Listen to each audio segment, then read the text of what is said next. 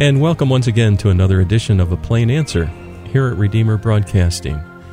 I'm Dan Elmendorf. On the phone line with us today is Dr. Peter Lillback, President of Westminster Theological Seminary. Dr. Lillback, it's an honor to have you on with us today.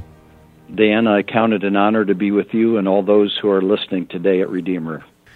This is an important month for us, for the Christian church, really, because the 500th anniversary of the Protestant Reformation will be celebrated the last day of this month, and that's just a little bit away. So we've been talking about, on A Plain Answer, Martin Luther a couple of times, and then also a Bible translation. Today we want to look at the life and teaching of John Calvin, a profound influencer for the Reformation. And so I'm wondering if we can get us started a little bit and talk about him.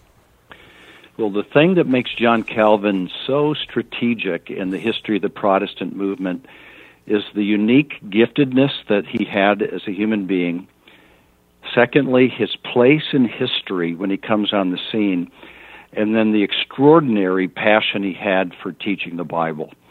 Now, if you say a quick word about each of those, first of all, he had the advantage of coming on the scene of the Reformation as a second-generation reformer. Martin Luther was that brilliant, courageous, powerful figure that changes the world. We could think of him as the spark that blew the dynamite keg of the medieval church to the highest heavens and opened up the truth of the Scriptures. But after that happened, with all the chaos, the change, the struggle, somebody had to put those pieces into order. And while it was attempted by Luther's right-hand man, Philip Melanchthon, it really fell to John Calvin to put those pieces together in an abiding system that still is relevant today and will be, in my humble belief, as long as the church is on earth. That's because of the second reason. John Calvin was a scholar of the highest order. He was trained in law. He had a theological upbringing, but he loved the humanist return back to the original sources. Sometimes we call it the ad fontes, back to the fountain spirit, which meant that he wanted to be a careful student of the original languages of the Greek and Hebrew of the Bible and bring it into the language of the people. So when he came on the scene, his gifts of scholarship, his organizational skills, and then thirdly, there's probably, as far as I can see, no one who desired to be faithful to the Scripture as fully as Calvin. I was just reading a quote from Theodore Beza, the man who was his right-hand man and one of his biographers, who said, every word in the Bible to Calvin weighed a pound. Every word was important, and he wrestled with its meaning, trying to put it in its context and meaning. And so he preached regularly, day by day, through the week, and then morning and evening on Sundays. He wrote his Institutes of the Christian Religion as kind of a textbook to guide us through the complicated questions of Scripture, creating, if you will, the beginnings of a biblical systematic theology. So if Luther is the great discoverer and developer of the foundational Protestant movement, it's Calvin who gives it its vitality and shape that enables it to grow worldwide. Well, as you were describing this, you mentioned a word that some people may misunderstand, and that is the word humanist. What is meant by that in the context of the times? Well, we can think of the word humanist as coming from the word human, and so it will have different nuances. If we use it in its most recent context, a humanist might be considered a polite name for an atheist, someone who only believes in human beings' existence and nothing beyond, no supernatural. That's not what we're talking about. We might think of a humanitarian, someone who is caring for the needs of people in hurricanes and disasters and fires. That's important, but that's not what we mean. In this case, we're actually using the word in the sense of the humanities, that body of literature that describes human knowledge, the original writings of cultures from Greek and Hebrew, from the Roman Empire, as it developed the foundational thought of the Western civilization. So in Calvin's day, in the Reformation day of Luther, A humanist was someone who wanted to go back to the original languages of the Bible and the original documents of Western civilization, not to be comfortable with their translation or later thinking, but back to original sources. If I could say it this way, anybody who discusses history or any field of knowledge and says, let's go back to the original basis, they are reflecting this spirit of the humanist. What does the original text, the original thinker mean? So that's the idea in this word of humanist. Yeah, thank you. Yeah, that's very helpful. The time frame of Calvin, when was he born, and when does he really come on the scene here as the second-generation reformer, as you put it? So if you think of Luther, his birth was 1483. He comes on the scene of the Reformation in 1517. So when Calvin is born and Luther is already beginning the Reformation, if you will, Calvin is only like a 6 or 7 year old child when Luther's nailing the 95 Theses to the church door. So whereas Luther's life spans from the 1400s into the 1500s, Calvin lives entirely in the 1500s. So he is someone who is only given basically from a little bit into the early 1500s into the 1560s. So he has a life of about 59 years or so, and he's right there at the beginning of, if you will, the what we'd call the 16th century. So maybe 30 years, a generation or so after Luther. Mm-hmm. Well, let's talk a little bit about his teaching. If you were to characterize Calvin and what was really important in his mind, what are some things that come out? Well, historians and theologians have tried to debate what is the center of Calvin's theology, and some people would say, well, because he's Reformed, it has to be predestination. Others would say, no, because he's a Calvinist, it has to be providence, the sovereignty of God. Well, these, of course, are great truths of Calvin, but if you look at his real systematic theological structure, which are the Institutes of the Christian Religion, his classic book, still in print after all these years, translated all around the world, it's broken down into 4 books, and it's about the knowledge of God. And so the first book is called The Knowledge of God the Father. The second book of the Institutes is called The Knowledge of God in Jesus Christ.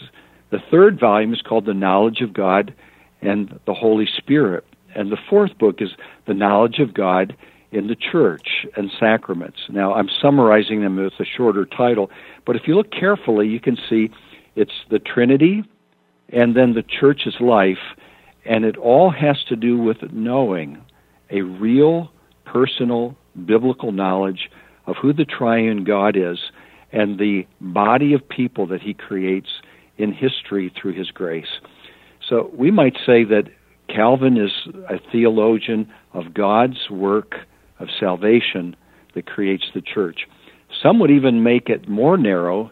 I think J.I. Packer, the famous Anglican theologian who wrote the book Knowing God that has been so popular among many, said we might describe Calvin as a theologian of the Holy Spirit. Because one of the things he especially did was he understood that the church had wrestled deeply with, well, who's God, and what is the Trinity, and what are the natures of Christ? But he felt like the application of redemption, how it was made available to believers and how they're redeemed, had not been explored as fully. So it's really the application of salvation through the Holy Spirit. So it is a God-centered, a theocentric theology reflecting the Trinity, but especially looking not just at how God the Father has accomplished salvation in God the Son, but how God the Father and the Son have applied this salvation to God's people through God the Holy Spirit, creating the church and its wonderful ministry. So I would say the very structure of his book gives us what he was trying to get at. And the key word, and he starts it in book 1 in the first section, he says, all the knowledge that we need in this world that is abiding and significant has to do with either knowing God or knowing ourselves. He said, you cannot know yourself unless you know God, and you cannot truly know God unless you know who you are. He said, which comes first is a debate, but the Bible is what gives us a true knowledge of God so that you might really know yourself. So maybe I'm not out of line to say the core of Calvin's theology is really knowing God so that you can really know yourself. And that knowledge is only possible by God's revelation of himself in the Holy Scriptures, which the Reformation calls sola scriptura, the Scriptures alone. I get the impression with Calvin, when I do read him, that there's a certain sweetness of soul that he experienced in his walk with the Lord, and there's just a sweetness that comes through. Well, sometimes Calvin is seen as the really hard-nosed theologian because he's willing to teach some of the very deep and difficult doctrines of Scripture. But one of the things that does shine through is that he says the essence of faith is assurance. And so when he came to faith, there was this sense that his pondering and wondering, had he done enough, was God really with him, had been so fully satisfied that he was a child of a father who loved him, and that personal relationship of growing as a son who loved his father and a father who loved his son was his daily delight, and he found that fulfilled in the Word of God and in the sacraments of the church, and then in the ministry of that to God's people. So the essence of faith as assurance is a very important principle of how Calvin looked at the world, and that comes out in his own way of dealing with the Scriptures, that he found such absolute confidence that God was caring for him in a personal providence, that God was watching over his life, that God had personally sought to redeem him as his son, and that all of God's grace would sustain him, and that God had then called him and was sustaining him in his ministry. It wasn't Calvin's ministry, it was the ministry of the Lord that he cared about, and it was his Father that was giving him that grace. So that sweetness, I think, was that assurance that came from his understanding of what God does to the real believer in Christ through faith. Yeah. I think it's really important, as you pointed out, that he was so God-centered and giving all glory to God. I was brought up differently in my Christian life, and I don't take away from those early days, but it was more what you might call Arminian. And then 29 years ago, I started reading and studying, and it took about 5 years, and come out the other end, and it's a little bit different than what I thought. I've learned a few things, and I start to admire the writings of Calvin and Luther and things like that. But in the very early days, I seem to recall in my background that Calvinism was like a swear word. You just don't want to go there. You want to stay away from that. This is really, really evil stuff. And that was more like a straw man, I found out. And it was a misrepresentation of the truth.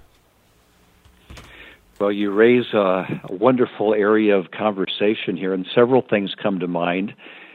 First of all, the Roman Catholic tradition, of which our Protestant movement emerges from in the Reformation era, saw Calvinism as a deep heretical view, and Calvinists were regularly put to death.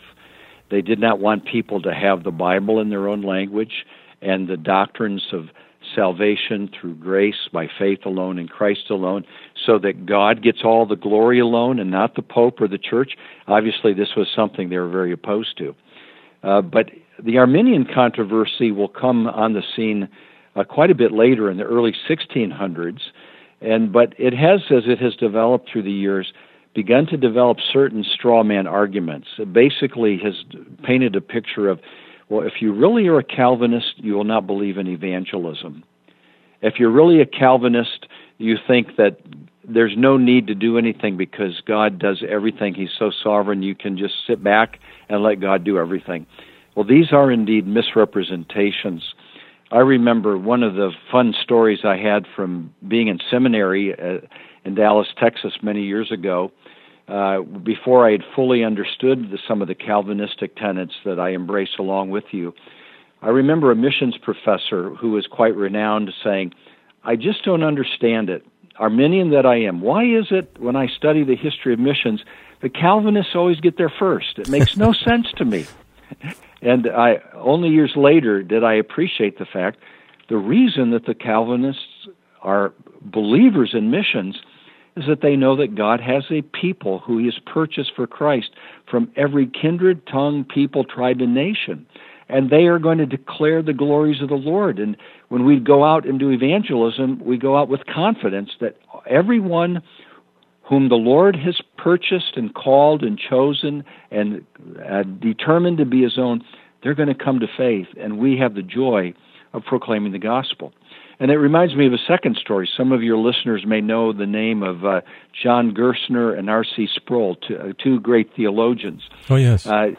Gerstner was teaching a class at R.C. Sproul in, and he was playing, forgive the word, the devil's advocate, and he said in the class, why in the world should we even bother to share the gospel with anybody if God is this sovereign? He's in charge of everything. He's chosen a people. He will draw them. Why waste our time? And the class was just silent. And according to the way R.C. Sproul tells it, he raised his hand and said, Dr. Gerstner, I'm so sorry. I know this isn't a very good answer, but the only one I can think of is, didn't Jesus tell us to do it? and Gerstner looked at him and said, young man, what other reason do you need if the King of Kings and the Lord of Lords, the bright and morning star, the Alpha and the Omega, the first and the last, the firstborn from the dead, the second person of the Trinity commands you to preach the gospel, what other grounds do you need than this? And of course, that's the point. Calvinism is just simply saying we want to follow Scripture. And our King Jesus, who has chosen a people, has told us the way they will be reached is by preaching and teaching and going and sharing the good news. And so, just a great example. Not everybody will use the evangelism explosion method of Dr. D. James Kennedy. I understand that. But this is one of the evangelism methods that's used all over the world. And it was developed by a man who was clearly and consciously a Calvinist. He launched the most effective gospel personal training method ever devised in terms of global Christianity, and he did it as a Reformed Calvinistic Christian. So the objection, if you are a Calvinist, that you'll not evangelize or do missions is just historically false. In fact, I would say if you use that as an excuse not to share the gospel, then you are simply a disobedient Christian and a bad Calvinist. Yeah, indeed.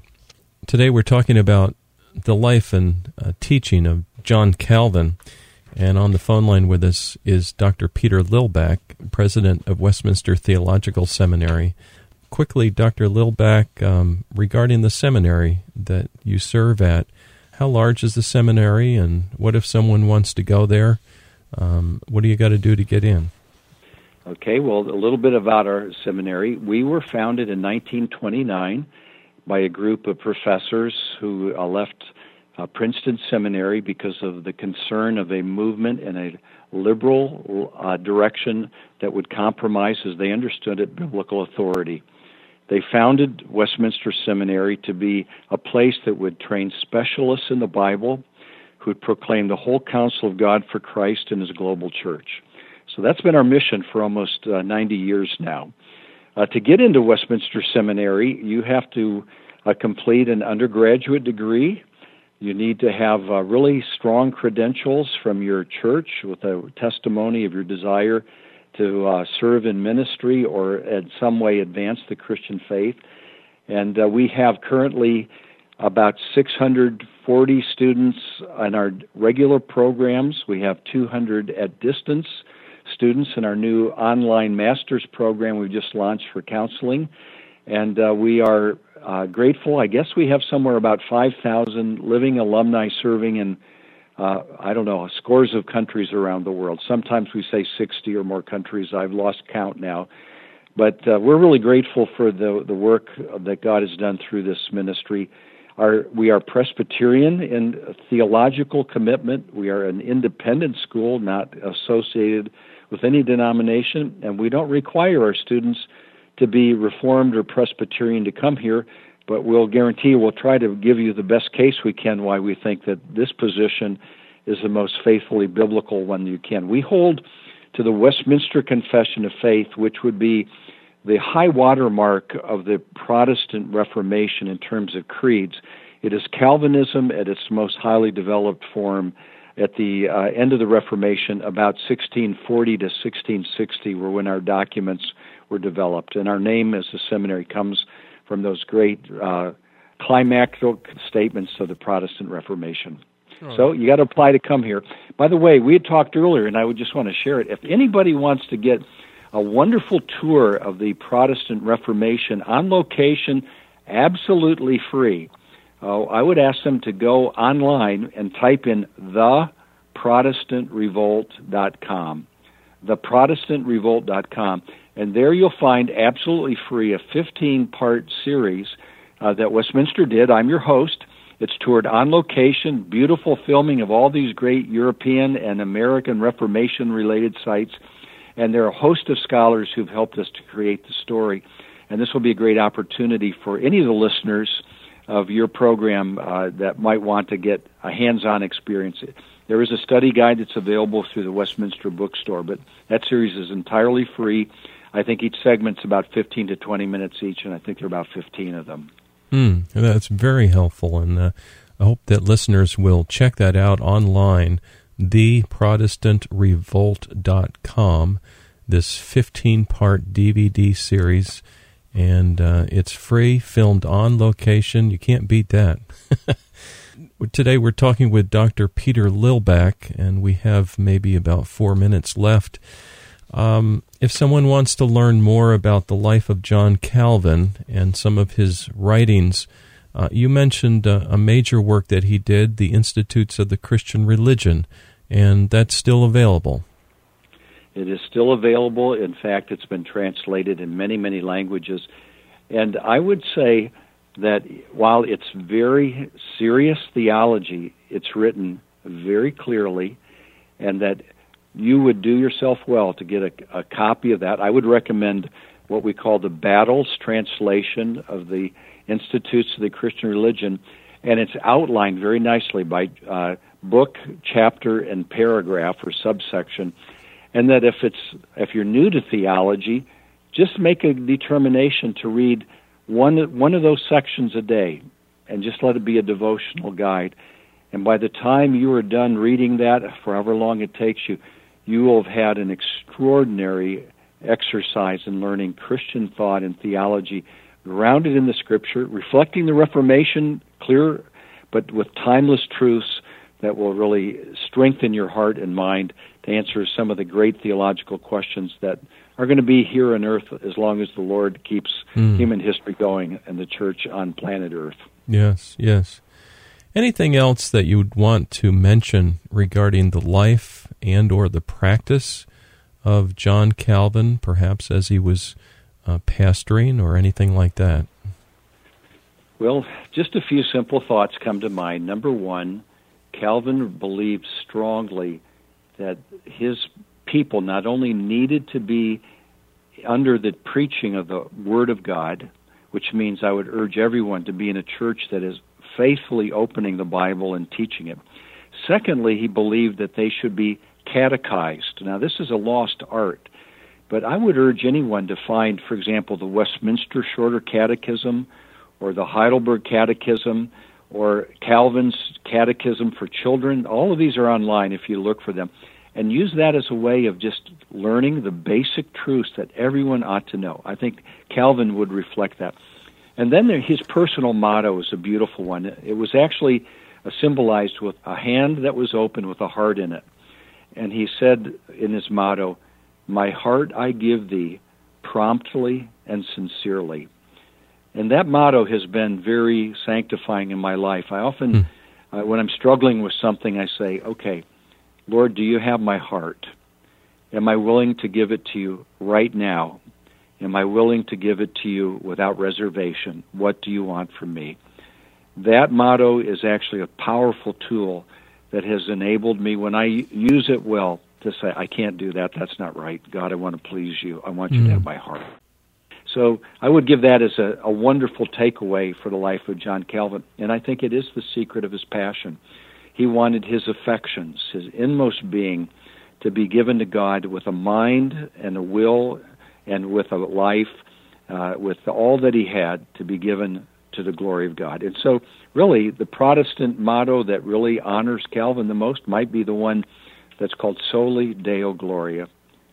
To God alone be the glory. That was the life that Calvin wanted to live, and that would be by knowing God and by letting God have your heart. That's beautiful. You struck a close note here at the ministry. We make available to our listeners free of charge little booklets of the Westminster Shorter Catechism, and we've sent a number of them out to listeners and encourage them to use them with their families. Well, today we've been talking with Dr. Peter Lillback, and he's president of Westminster Theological Seminary. And what is the web address of your school, Doctor? You can just go to WTS.edu, www.wts.edu, or WestminsterTheologicalSeminary.com. I think either one of them will take you right here, and there's all kinds of information about how to apply, our distinctives, and there's many free resources, chapel talks, other papers that are here. So just go online and look for Westminster Theological Seminary, Philadelphia. Go Google search, and you'll find us. Well, we're very blessed to have talked with you today, and very blessed to live relatively near the seminary. It's not that far away from upstate New York, and certainly closer to northern New Jersey. It's some ways away from southern Maryland, where another of our outlets are. But it's a wonderful school, and would encourage anyone to attend there. Dr. Peter Lillback, thank you for joining us today. Thank you, Dan. It's a great joy to be with you and your listeners. And dear listener, please join us next week at the same time for another edition of A Plain Answer.